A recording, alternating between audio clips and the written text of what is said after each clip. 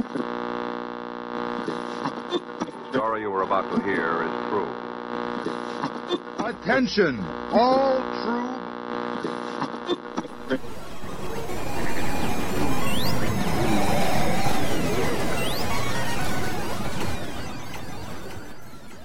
She's alive!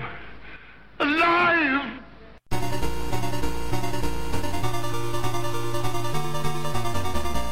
Welcome to the Retro. At some point before I was born, an old console television made its way into the closet of my sister's room. My sister's room was adjacent to mine.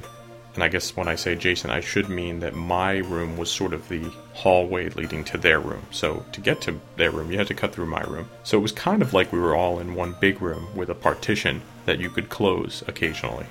It's kind of odd, but I guess that's just that way our house was laid out. Now, this television was a lifesaver because you weren't allowed to watch the main TV when the adults wanted to.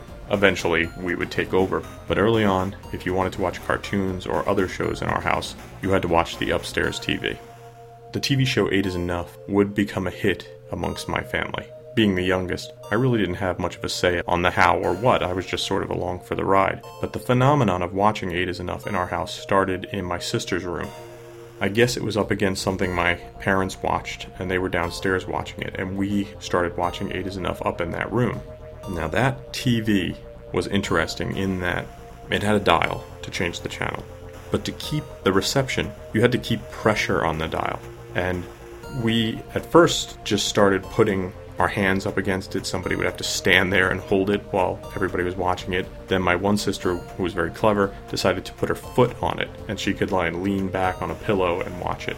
Eventually that wasn't enough pressure, and we had to do things like get a broomstick, push it up against it, and then push the bed forward until it pushed in with enough pressure to make the TV watchable. And you would see the reception kind of going crazy, and then you would push in just enough, and boom, the screen would be perfect.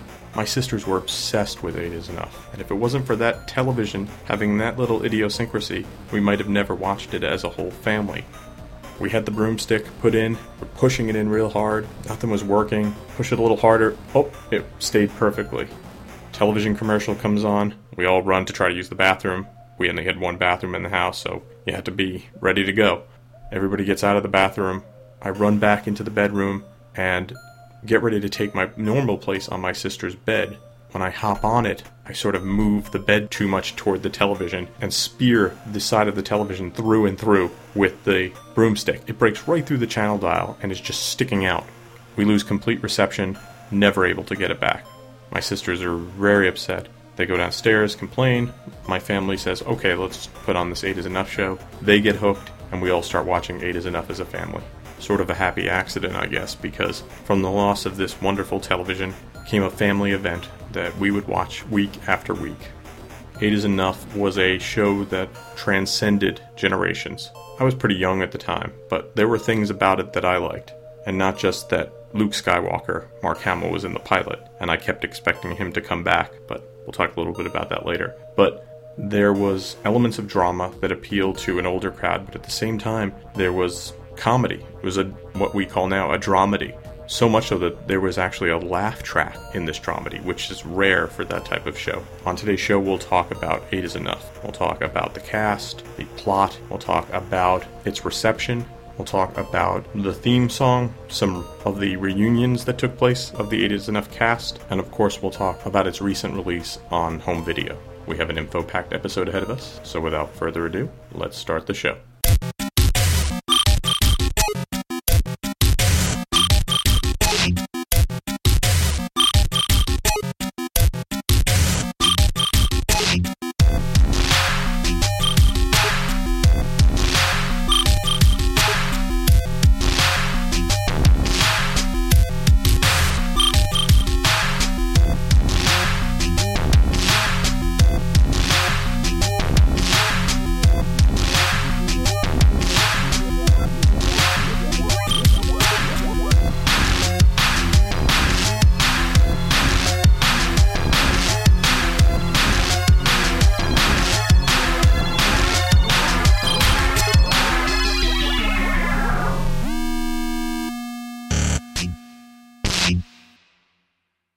So a little overview about 8 is Enough. It was a television dramedy which ran on ABC starting on March 15th, 1977, and it would last until the end of summer, August 29th, 1981.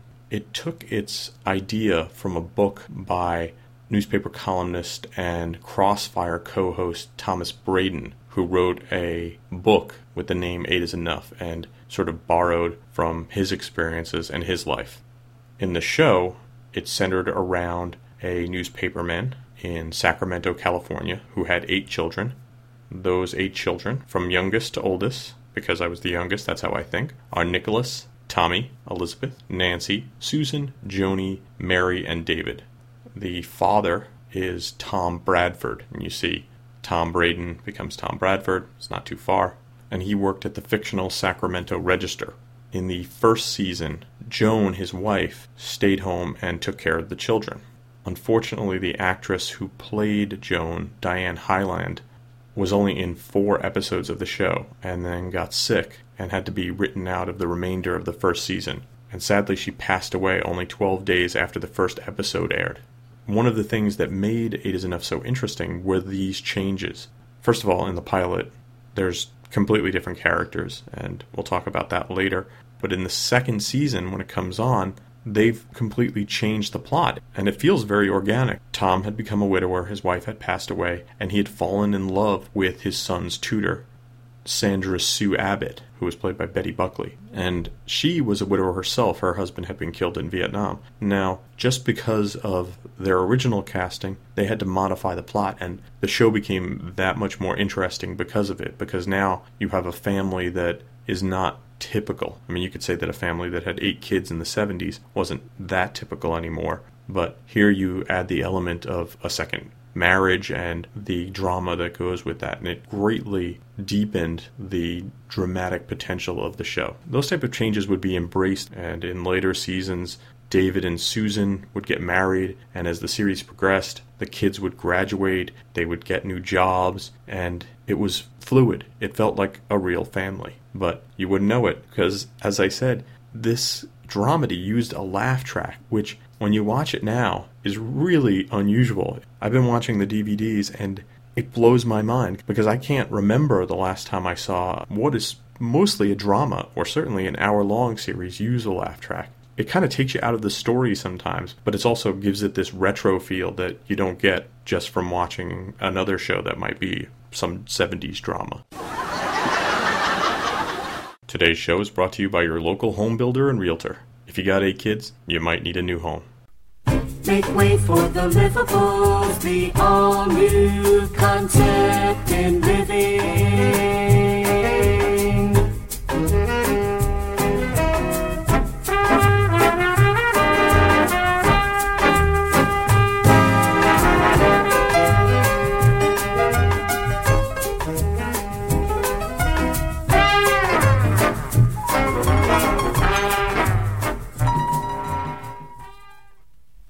Nothing like getting a new home. So the show had interesting writing and an interesting plot. It also had a great cast, and you had Tom Bradford, the patriarch of the family, played by Dick Van Patten. The character of Tom Bradford was ranked number 33 in TV Guide's list of the 50 greatest TV dads of all time. I think he should have maybe ranked in the top 25. I think 33 was kind of an insult for poor Tom Bradford. But I also think that might have had to do with the fact that the show had not been available on DVD or VHS, and a lot of people hadn't gotten to see the show when that voting took place, which was in 2004. So Richard Vincent Dick Van Patten, born in 1928, still alive, probably best known for his work on 8 is Enough as Tom Bradford, at least to me. Maybe a close second is his work in the Mel Brooks movies, and he's great in Spaceballs, and a movie of Mel Brooks that I really like that doesn't get as much respect as it should, High Anxiety. Diane Hyland played Joan Wells Bradford in Season 1. Sadly, as I said, she passed away pretty early.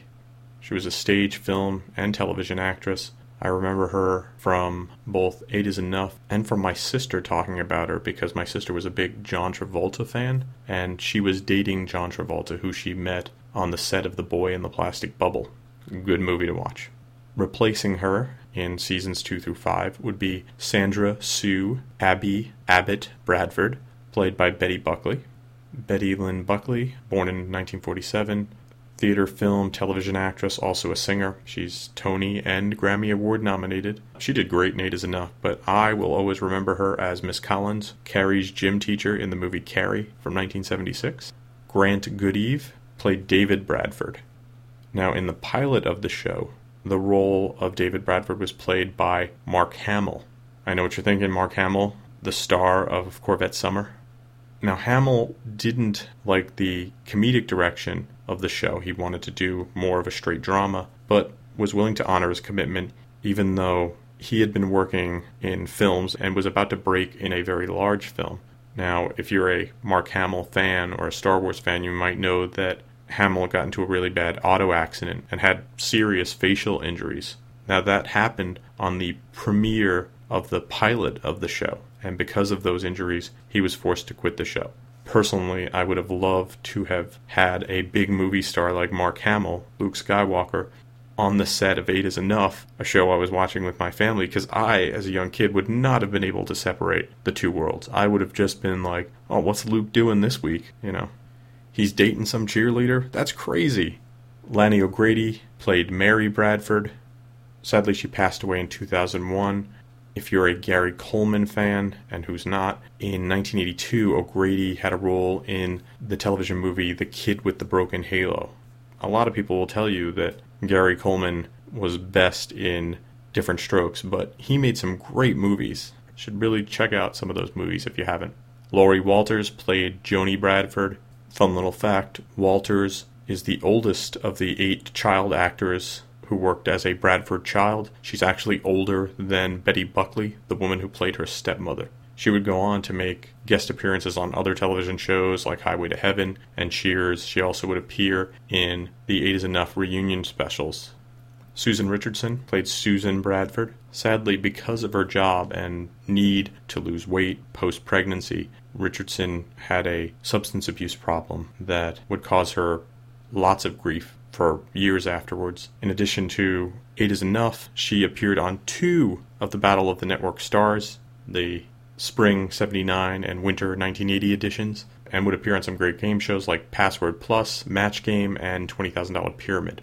Diane Kay played Nancy Bradford. She would also do some TV work post 8 Is Enough, but if you want to see her on the big screen, she was in Steven Spielberg's 1941. Connie Newton played Elizabeth Bradford. Connie Newton, who is now Connie Needham.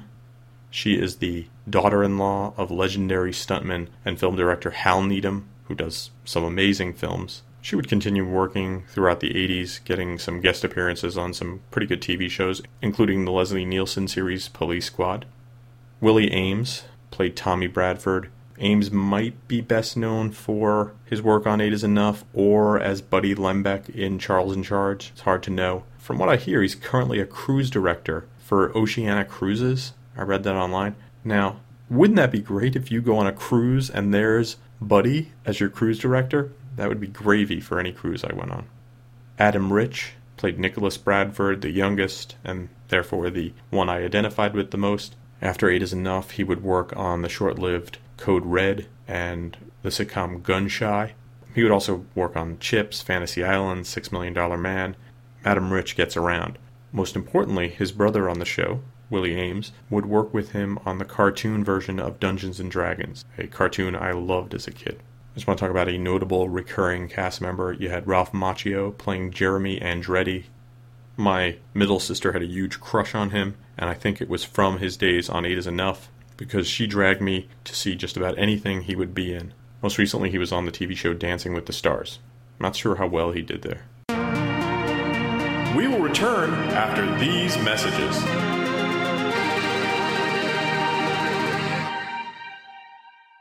It's Darth Vader! Watch out! And he's got a lightsaber! It's Kenner's Star Wars action figures, each sold separately. I got you now, Ben Kenobi! With R2-D2 and C-3PO. There's even Chewbacca and Han Solo. Someone's coming, Chewie. Who's there? It's Princess Leia and Luke Skywalker! Now I know the Force is with us. Darth Vader, R2-D2, C-3PO, and other Kenner's Star Wars action figures, each sold separately. Hey, is that bubblegum? Yep. Is it soft to chew? Really soft and juicy, too. And the flavor lasts a long time? Yeah, Does it last this long? longer, This long? longer. How long does Bubble Yum's flavor last? Flavor lasts this long. So long. The flavor lasts so long, long, long in Bubble Yum. Boy, oh boy, Milk. What are you watching, Magnolia? A program. What kind? A funny one. We'll be right back with more fun. It's Zippy the What does that mean? It means the program will stop for a little while because it's time for a commercial. What's a commercial? Well, it tells about things that can be bought at a store for money. And then the program comes on again. Now back to Melville the Hey, Marvel. you were right. Of course. I know the difference between a program and a commercial. A tip from your Better Business Bureau.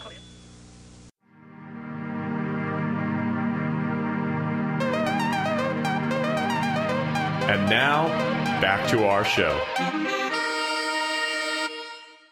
Now, the show did pretty well in the ratings. After its first season, it would go on and finish in the top 20 every year. In 1977, premiere was 23 in the ratings. Then the next season, it was number 12, then number 17, then number 12, and then number 18 for its last season. That's pretty good for a show that got canceled, but from what I understand, there was ballooning costs associated with all these actors. When you have a base of 8, and then everybody who's got to go around them, things get expensive.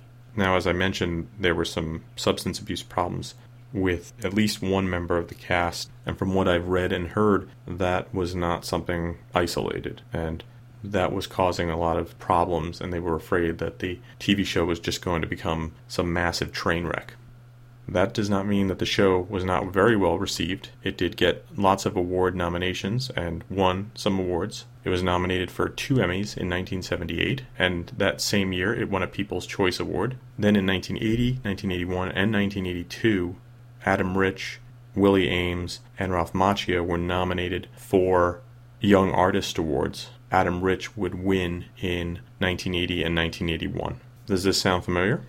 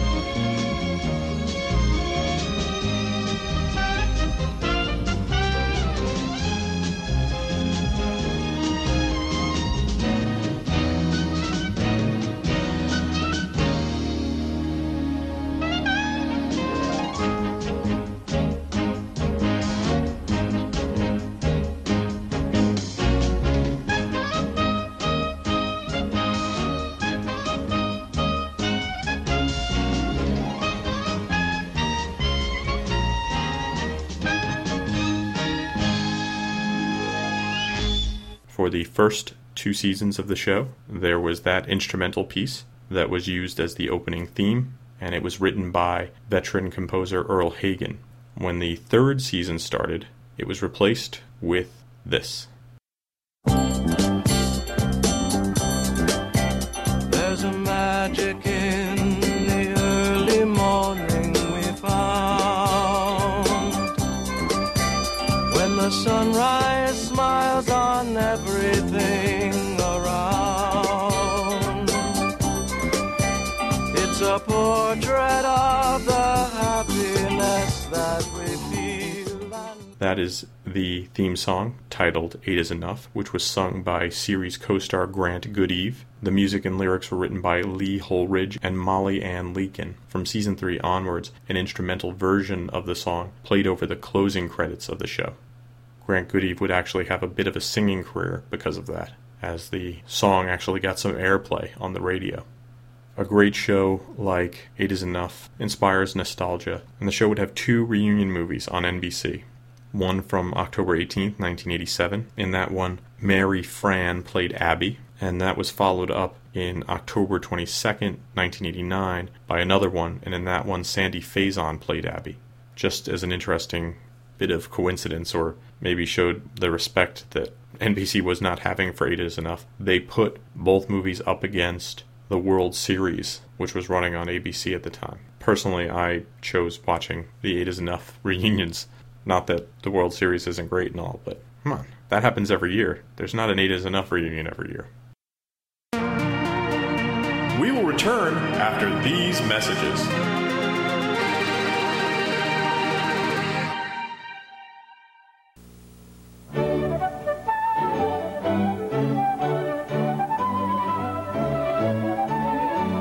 We've grown into a lot more than just a jeans company. Wrangler Sportswear for men, women, and children. As many different styles as there are lifestyles.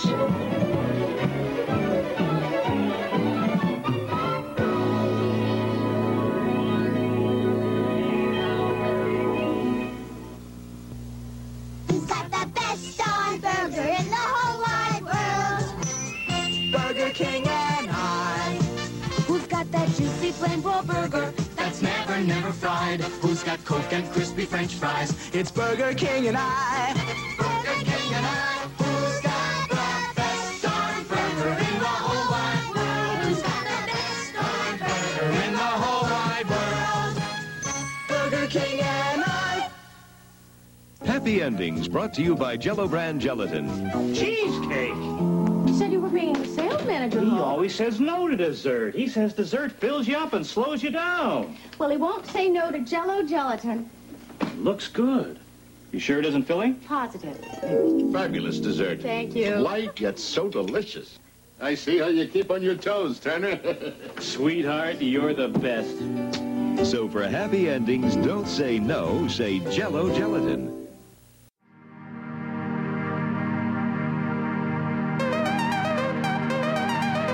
And now, back to our show.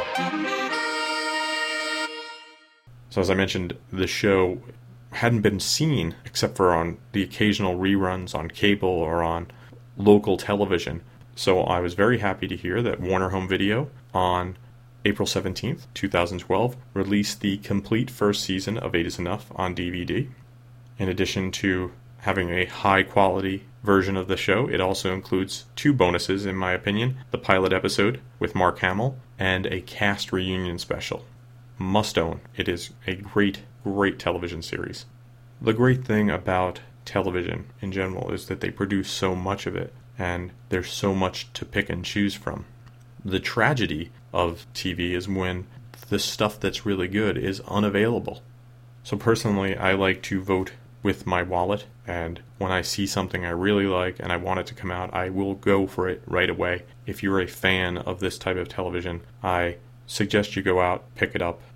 It's not very pricey at this point, and I'm sure in a couple of months you're going to see it in bins for even cheaper, so if you need to wait, do it then. Just try it. It's so good, and I think once you do, you'll like it enough that you'll look into Season 2, Season 3, and fingers crossed Season 4 and 5 eventually. And think about this. You can sit on your couch watching this thing on your nice big television. You don't have to have a broomstick propped up against your TV. You can turn it on and off with a remote control. The future ain't so bad.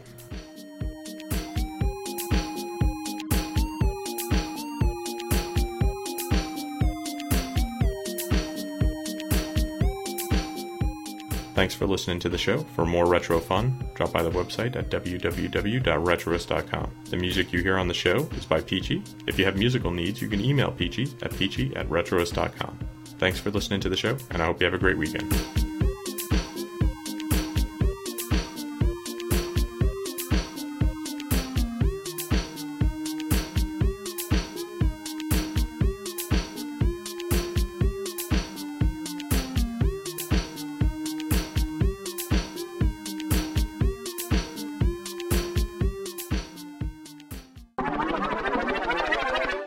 Pyramid Time. Oh, I love this show. This has been a Retroist production. Goodbye.